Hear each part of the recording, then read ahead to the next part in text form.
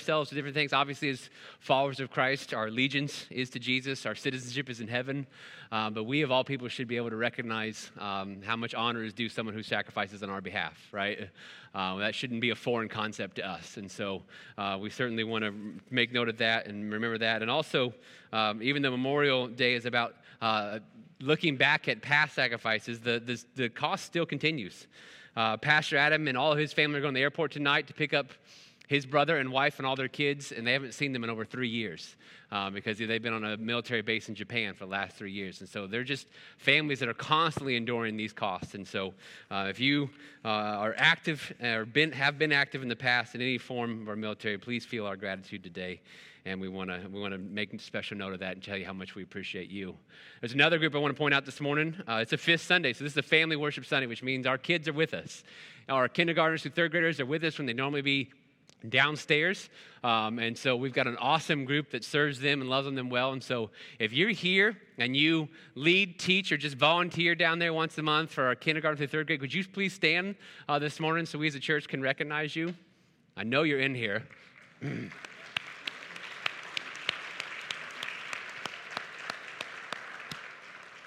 Thank you very much. I hope this week is a nice break for you. And parents, okay, just breathe, right? We understand that most weeks they're down there. You don't have to corral them. If they get loud, they get noisy. Nobody's going to look at you funny. We get the deal, okay? We have kids ourselves. And so we're glad they're here with us, and we're glad they're here worshiping with you. If you don't have a Bible with you, there's a black one in the seat backs in front of you. You get to page 1056. You'll be right there with us in 2 Timothy 3. And I'm going to ask you to join me in a word of prayer as we begin.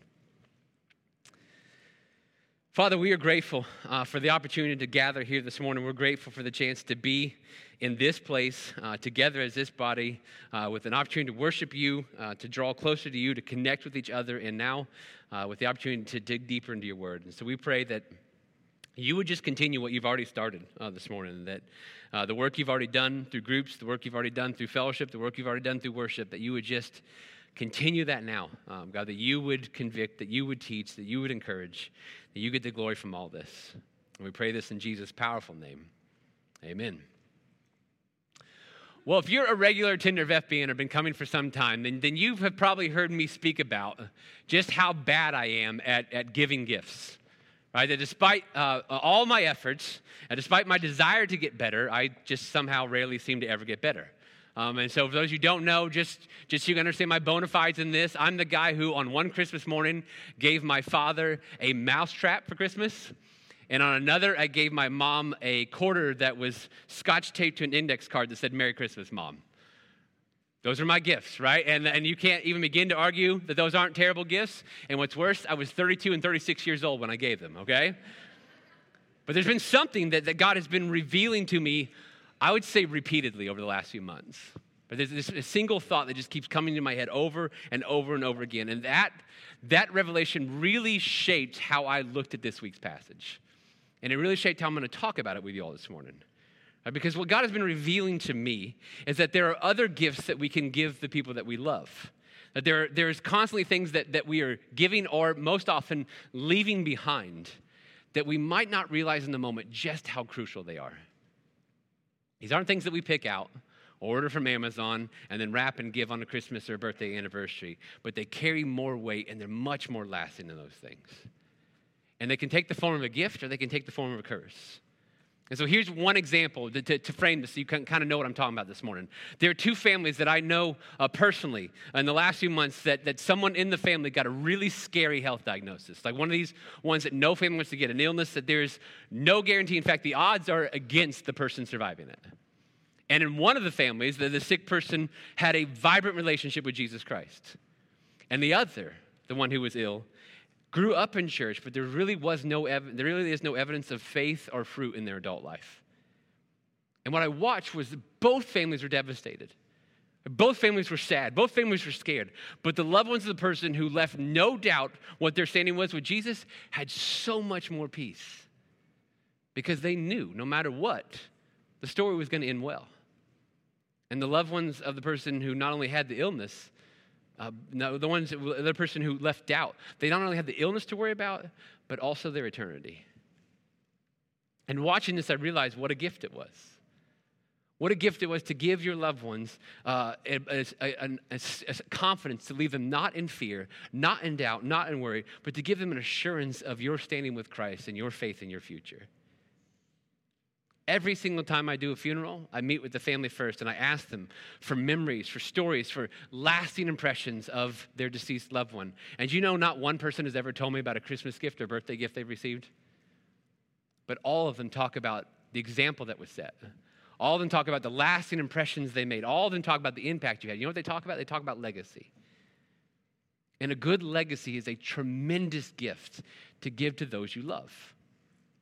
And here in 2 Timothy chapter 3, we're in the verse 10, which we're going to be starting today, Paul is writing a letter to Timothy shortly before Paul's own death. And in today's passage, he's going to begin talking about his legacy.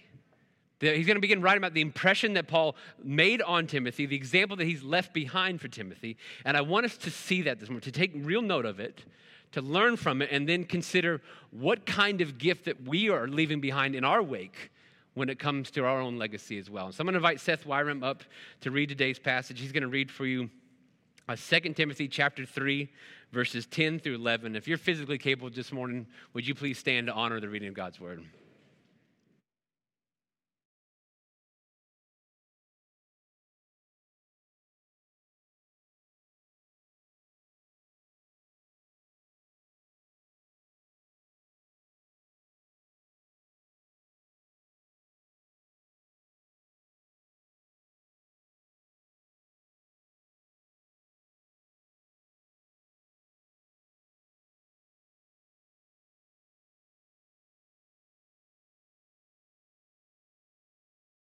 Thank you, Seth. You guys can have a seat. Keep your Bibles open right there to 2 Timothy chapter 3. Before we dive into those two verses, just some context again, right? The reason that this letter exists is because Paul and Timothy had a prior relationship. Right? And elsewhere in the New Testament reader, he refers to Timothy as his son in the faith. So Paul was not Timothy's biological father, but he was his spiritual father.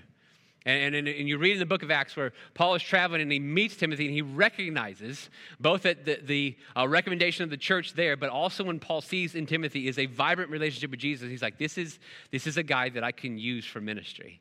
And so he invites Timothy to be his protege, to travel with him, right? And so they begin going on missionary journeys together. And on one of these journeys, they stop at the city of Ephesus, which is a city in which Paul had previously planted a church. And Paul was stopping and checking the church, and what they found was devastating. Right? After Paul had left, some false teachers had come in and just made a mess of the church at Ephesus, and it was in shambles. False teaching was rampant. There was all kinds of problems going on, and Paul couldn't, in good conscience, just leave and go to the next city. But he knew he had to. And so what he did instead is he left Timothy, established Timothy as the chief elder, as the pastor of Ephesus, and said, Timothy, I'm going to leave you here. It's your job to clean this up and get this church back on the right path. That's not an easy assignment. And so as Paul continues going on, he's sending letters back to Timothy where we get 1 Timothy and 2 Timothy. And if you haven't been able to be here or you need a reminder, verse 10 that Seth just read for us marks a noted shift in tone in this letter. Because all the way back in chapter 2, verse 14, Paul started instructing Timothy on how to deal with difficult people. People that he talks about, they want to argue. They want to debate. They wanted to get Timothy off message. They wanted to get him off mission. They wanted to oppose him and disagree with him and just be a problem. And then he warned him in chapter 3, after the rest of chapter 2 dealing with how you handle those people, he's like, guess what, Timothy? It's only going to get worse. Right? You think this is bad, it's just going to get worse. And then he says that misplaced love is going to creep its way into the church. That people are going to start loving themselves more than they love God. And in those first 5 verses of chapter 3, we see the ramifications of what happens whenever human beings love themselves more than they love God. And it's not pretty. It's not pretty. And then last week in verse 6 through 9, Pastor Adam taught us on the section where Paul mentions to Timothy that those who are in Ephesus that are doing this right now. And he equates them to some Old Testament examples. These crabs, right? These worms that find the cracks and work their way in and come in and influence others for evil and not for good. And just so you know, this week, I heard of 2 more examples of pastoral and ministry failure that have, instead of loving the flock, instead of faithfully pointing them to Jesus, these men abused them or took advantage of them out of a love for self. And I feel a visceral pain in my chest whenever I hear these stories. For multiple reasons. For one, I know how much our enemy loves to bring church leaders down, and that's a really sobering thought for me. But secondly, I know what this leaves in its wake and how the victims of it have years of unwinding these things and need help and healing. But thirdly, how this hurts the Church of Jesus as a whole. Because these two examples that I heard of have nothing to do at all with FBN. We're not related to it in the slightest bit, but there are people who hear those stories and cite them as evidence for why they will never walk into a church. And so our job to share the hope of Jesus with them just got that much harder. And so I'm thankful this morning for the shift in tone that we find in verse 10, because there's somewhere else that we can put our focus. And Paul is telling Timothy, right, we need to be aware of the negative, right? But we don't need to be consumed by it. Because too often it feels like the Church of Jesus is adopting more and more what I would call a defeatist attitude. You hear quotes like this all the time. Well, the world is just so much worse than it was when I was growing up. It feels like our society has lost its collective mind. And then you add into that the failures that we find in the church. And it's like we make this unspoken shift where everything is terrible. There's nothing I can do about it. And so the best that I can do is sort of just bunker down and just hope and pray and beg that I stay faithful to the end. Right? We adopt this mindset without even knowing it. But you know what? That doesn't match up at all with what we find in church history. And it doesn't match up at all with what we find in the commands of Scripture. I want you to see this morning what Jesus said about his church. Okay, Matthew, we're going to start with 4 verses. We're going to start in Acts 1. He says, you will receive power. Hear that word. You're going to receive power when the Holy Spirit has come on you, and you'll be my witnesses in Jerusalem and all Judea and Samaria and to the ends of the earth. Matthew 28, Jesus came near and said to them, all authority, not some, all authority has been given to me in heaven and on earth. Go, therefore, and make disciples of all nations, baptizing them in the name of the Father and of the Son and of the Holy Spirit, teaching them to observe everything I've commanded you. And remember, I'm with you always to the end of the age. 2 Corinthians 5, this is what Paul says about the church, that we are ambassadors for Christ. Since God is making his appeal through us, we plead on Christ's behalf, be reconciled to God. And then Jesus again in Matthew 16 says to Peter, and I also say to you that you are Peter, and on this rock, and hear the possessiveness of this language, Jesus says, I will build my church. Not leaving it to somebody else. He says, I will build my church, and the gates of Hades will not overpower it. I'm sorry. I'm just not seeing in there where we're helpless. I'm not seeing where God doesn't want to use us to make a difference. I'm not seeing where I'm supposed to somehow hide away or cower away in fear and be overcome with apathy or have a defeatist attitude. What I do see is that the Church of Jesus is going to receive power when we receive the Holy Spirit. What I do see is that all authority has been given to Jesus Christ. What I do see is that we're to take his message to the world, which they did, by the way. But there's a reason that Jesus gave this message on a mountaintop outside of Jerusalem, and we're here in Terre Haute, Indiana, an ocean removed. And what I do see is that we are to be ambassadors of the King of all the universe, and that our message is to plead with others to be reconciled to God. And what I do see is that the gates of hell itself cannot stand against Christ or his church or her mission. And so, yes, Paul spent the last 32 verses of this letter warning Timothy about the people who are getting it wrong. Yes, those wrong things are and will still continue to worm their way into the church, but we should all be thankful this morning for how verse 10 starts. Because Paul was not leaving Timothy in that negativity. The CSB puts it this way. Verse 10 starts this. But you, Timothy, I've warned you about all the negative, but you, that's not going to be your story. You, Timothy, will not be defined or consumed by the negative. You have seen a different way. And he's been dropping it in through the whole letter. Chapter 1, verse 5, he recalls to Timothy the faith of his grandmother and mother before him. And chapter 2, verse 8, he tells Timothy, don't forget, remember Jesus Christ and him crucified. And in chapter 3, verse 10, he's saying, now, Timothy, remember the example that I set for you. You see, we need to be aware of the negative.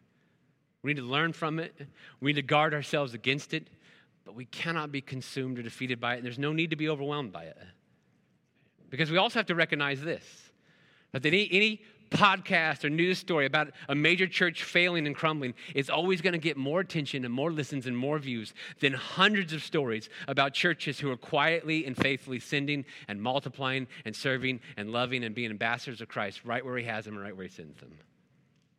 So the negative's always going to be in our face. Right? And so we need to take Paul's advice here to remind ourselves of the good, to remember Jesus and his faithfulness to us. And then to a lesser degree, recall the faith of those in our lives who are genuine and humble and faithful and serving. And let that, as Hebrews 10 puts it, let that spur us on to love and good deeds as well. There's another thing this passage does for us. When Paul lists this legacy that he left behind for Timothy, what he does is he paints for us a portrait of what a godly leader should look like. And so let's look at verse 10 again. He says, but you, Timothy, you have followed my teaching, my conduct, my purpose, my faith, my patience, my love, and endurance, along with the persecutions and sufferings that came to me. Right? So the very first thing he lists for Timothy is that a godly leader must be faithful in teaching.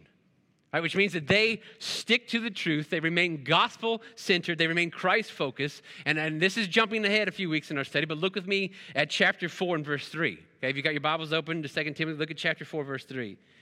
And Paul shifts back into a prophetic mode where he's telling Timothy about what is to come in the future. And he writes, for the time will come when people will not tolerate sound doctrine, but according to their own desires will multiply teachers for themselves because they have an itch to hear what they want to hear. They will turn away from hearing the truth and will turn aside to myths. The time will come, Paul said. You know what I say? The time is here. Because there are too many impressive, compelling presentations that are a mix of psychology and success motivation and a really charismatic personality with a Bible verse or two sprinkled on top, and it's called preaching or teaching. And it's all about the fluff. And it ignores the stuff that makes a real difference, the stuff that points people to Jesus and salvation, the stuff that deals with human sin and the debt we owe God. When we lose focus about what our teaching should be about, which is glorifying God and staying true to his word, then teaching done in the name of God becomes a really bad thing really quickly. When we lose focus of glorifying God and sticking to the truth of his word, the motivation quickly becomes a personal brand or staying popular, or not wanting to be upset or ruffle any feathers or building a crowd. And that's when you start saying things that Paul would say, saying things that itching ears want to hear. You start caring more about what society thinks of you than what God thinks of you. You start compromising truth and downplaying sin and avoiding the holiness of God. And then you're actively leading people away from God, all while giving them a false sense of security, which might be the most cruel thing you could ever do. And so a godly leader must be a faithful teacher. But the other thing that we see here is that their walk is more important than their talk. That as important as teaching is, it does no good for someone to be a faithful teacher whose lifestyle isn't faithful. It does no good for parents to tell their children not to do things that they turn around and do all the time. There's a breakdown of messaging if a teacher or coach is constantly telling students or players one thing and then living or doing another thing entirely. Like humans can see those inconsistencies, which is why if you look at verse 10, the list after teaching is longer. Because Paul also left for Timothy an example of conduct. And he says, you followed not just my teaching, but my conduct, purpose, faith, patience, love, and endurance.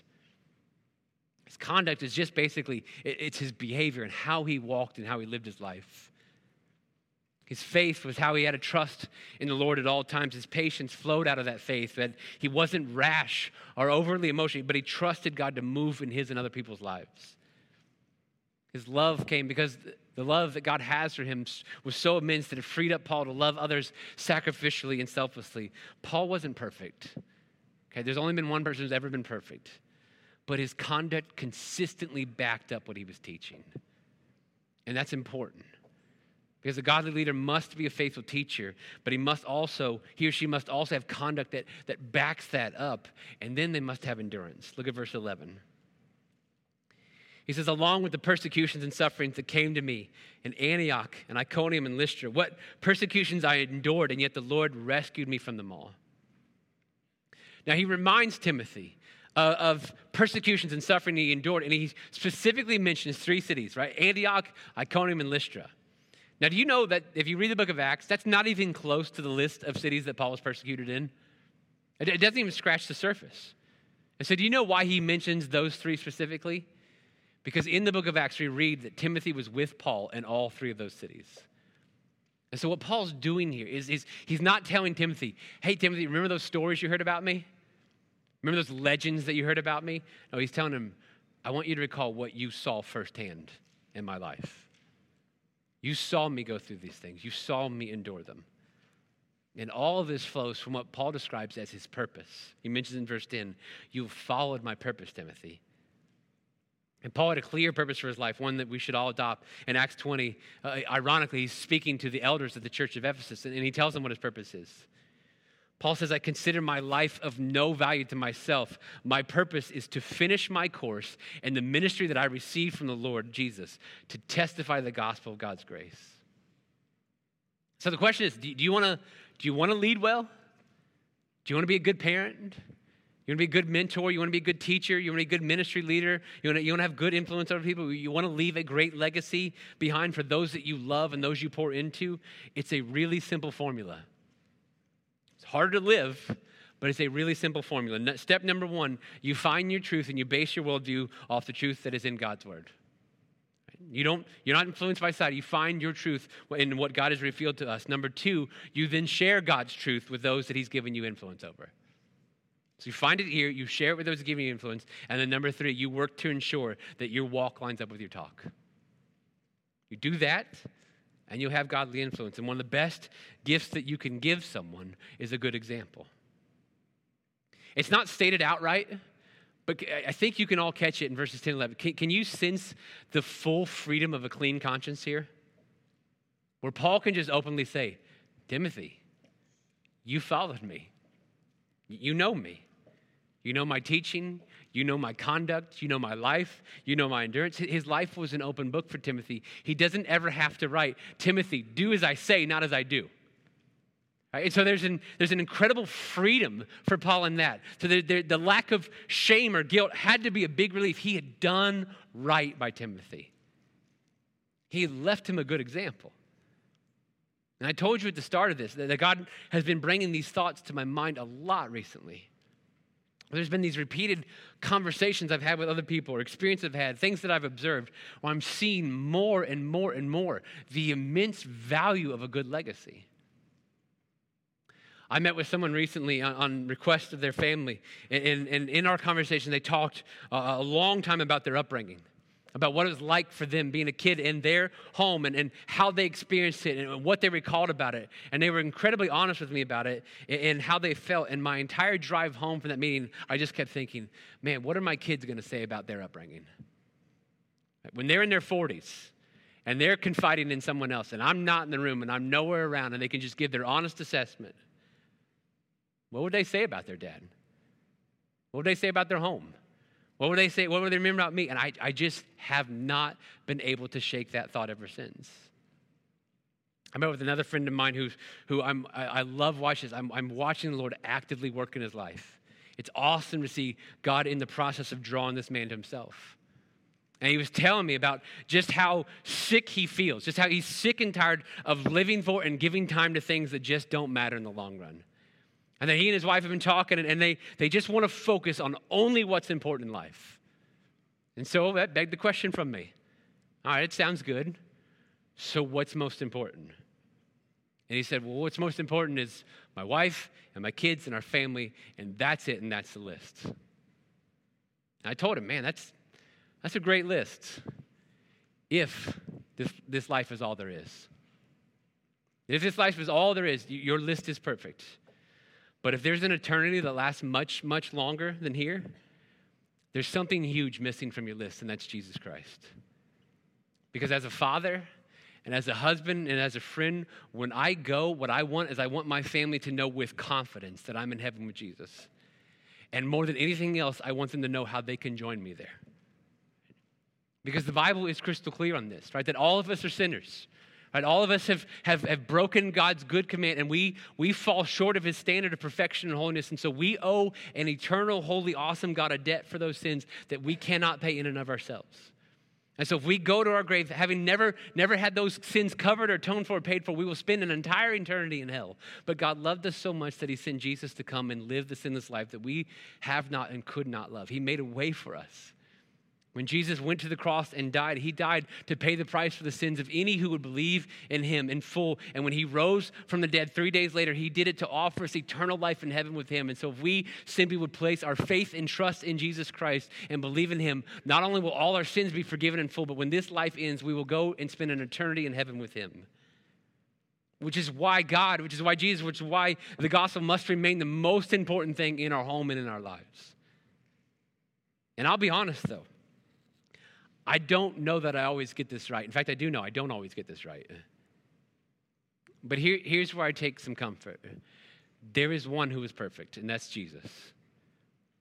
And so I don't want us to be paralyzed by this idea of perfection. Instead, what I want us to do is aim for consistency in our walk and our character. What do I most consistently pursue? How do I most consistently act? What do I most consistently point them to? And when I do things that are inconsistent with that, do I consistently repent and apologize and seek forgiveness? See, do you know as followers of Jesus, we are called to live in a way that is others-focused? That we are to love God and love others and love ourselves a distant third? But you know one of the best ways that you can love others is by keeping your stuff together? One of the best ways you can love others is by walking the walk. One of the best ways you can love others is simply by finishing well.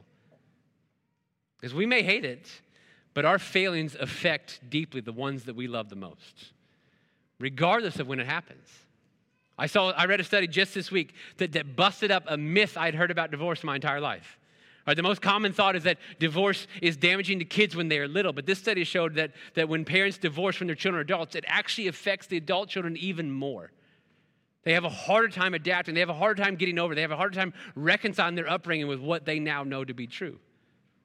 I meet with old adults all the time who still wrestle with trauma of the mistakes their parents made late in their lives. And they didn't know how to vibe with that, with the thought of their mom and dad that they had in their mind their entire life growing up.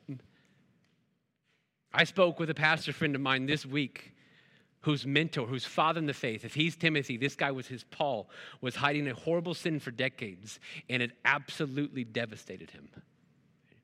His faith is in Jesus. He's not having a crisis of faith, but the pain of being deceived by this man again and again and again for decades, the word he kept using was, I'm heartbroken, I'm heartbroken, I'm heartbroken.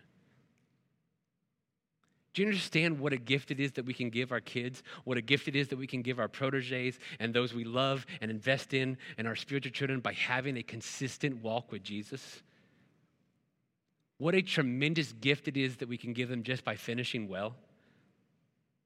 It's one of the best ways that we can love others more than ourselves.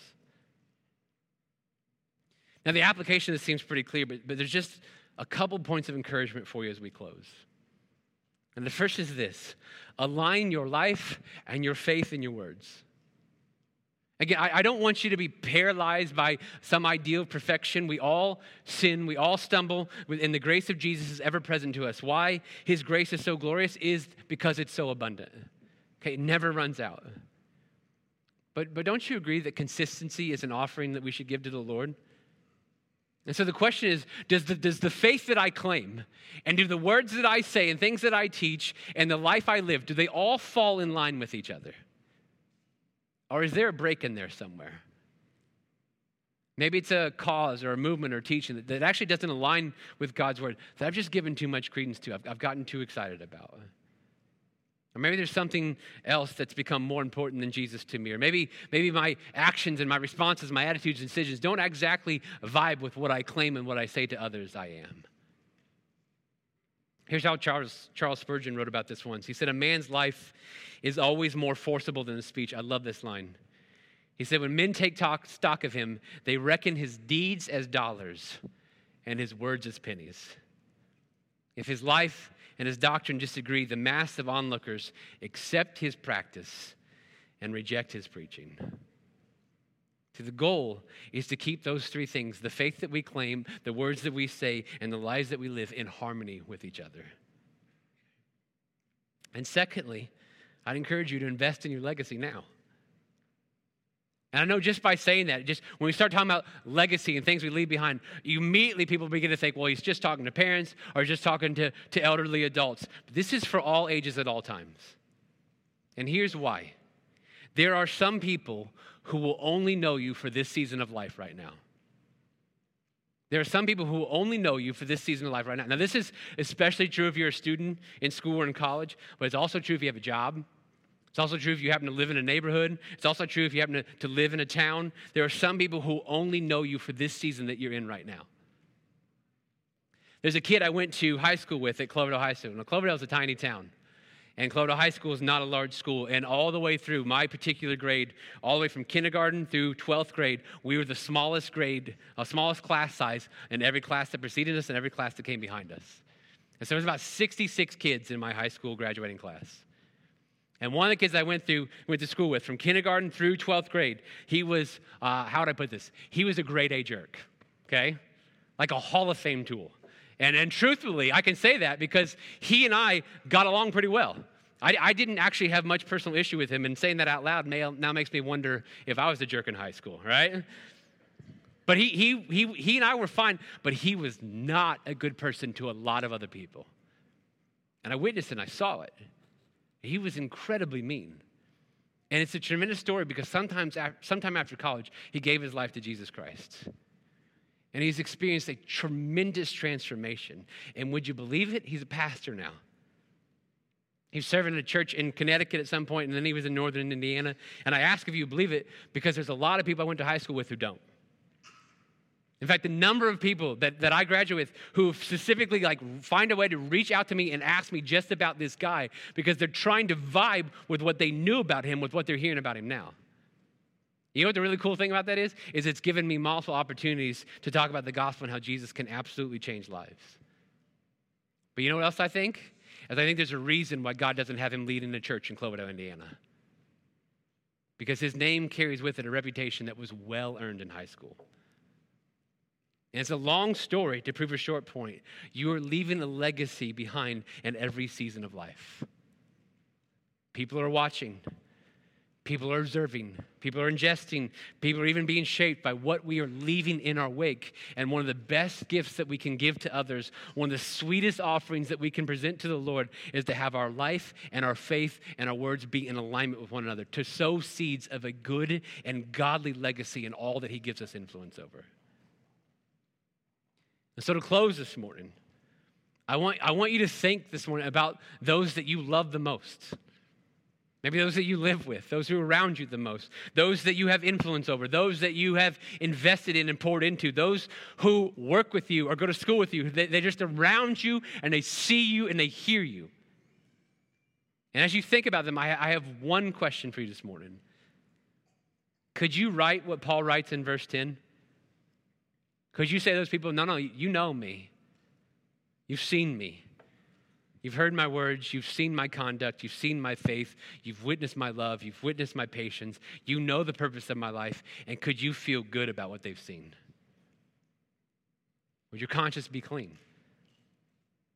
I'm not asking that to make you feel bad about what's already happened. What's past is past. Okay, we leave that to the grace of God. Paul himself says in Philippians 3, I forget what is behind and I strive ahead toward what is awaiting me in Christ Jesus. And so we surrender what's behind to the abounding love and forgiveness and healing of Christ. But it would be wise and it would be loving and it would be smart of us to plead with the Lord to give us the strength and wisdom to begin or to continue sowing seeds of a good legacy. And here's why. This life is hard enough. And I think you would agree with me in this. I don't want to be yet another stumbling block for the people I love to have to climb over. They've got enough already. And so let's give them a tremendous gift. Let's give them a legacy of faithfulness and trust in Christ and finishing well. It's the best way that we can glorify God. It's the best way we can love them. Let's pray. Father, I'm thankful. I'm thankful that a life that started in direct contrast to your gospel, a life that started with persecuting your church could end by your grace and love, by Paul telling Timothy, you've seen. You've seen my example. You've seen my faith. You've heard my words. You've seen my endurance. You know the legacy I'm leaving behind for you. I'm thankful for the encouragement that had to be for Timothy. I'm thankful to see the gift of a clear conscience. And so I pray that you would among the people of this church, among those who hear this message, God, that you would raise up in us a generation of people who take seriously the legacy that we leave behind. Who take seriously the example that we're setting for others. Who take seriously the amount of influence that you've given us. And Lord, may our life and may our faith and may our words be in alignment with one another. May we consistently walk the things that we talk and claim that we believe. And whenever we falter, may we consistently run to you in repentance. Lord, would you form this in us for the sake of those that we love? Would you form this in us for the sake of those that we care about? Would you help us not to be another stumbling block for them to climb over, but instead to be an encouragement to them?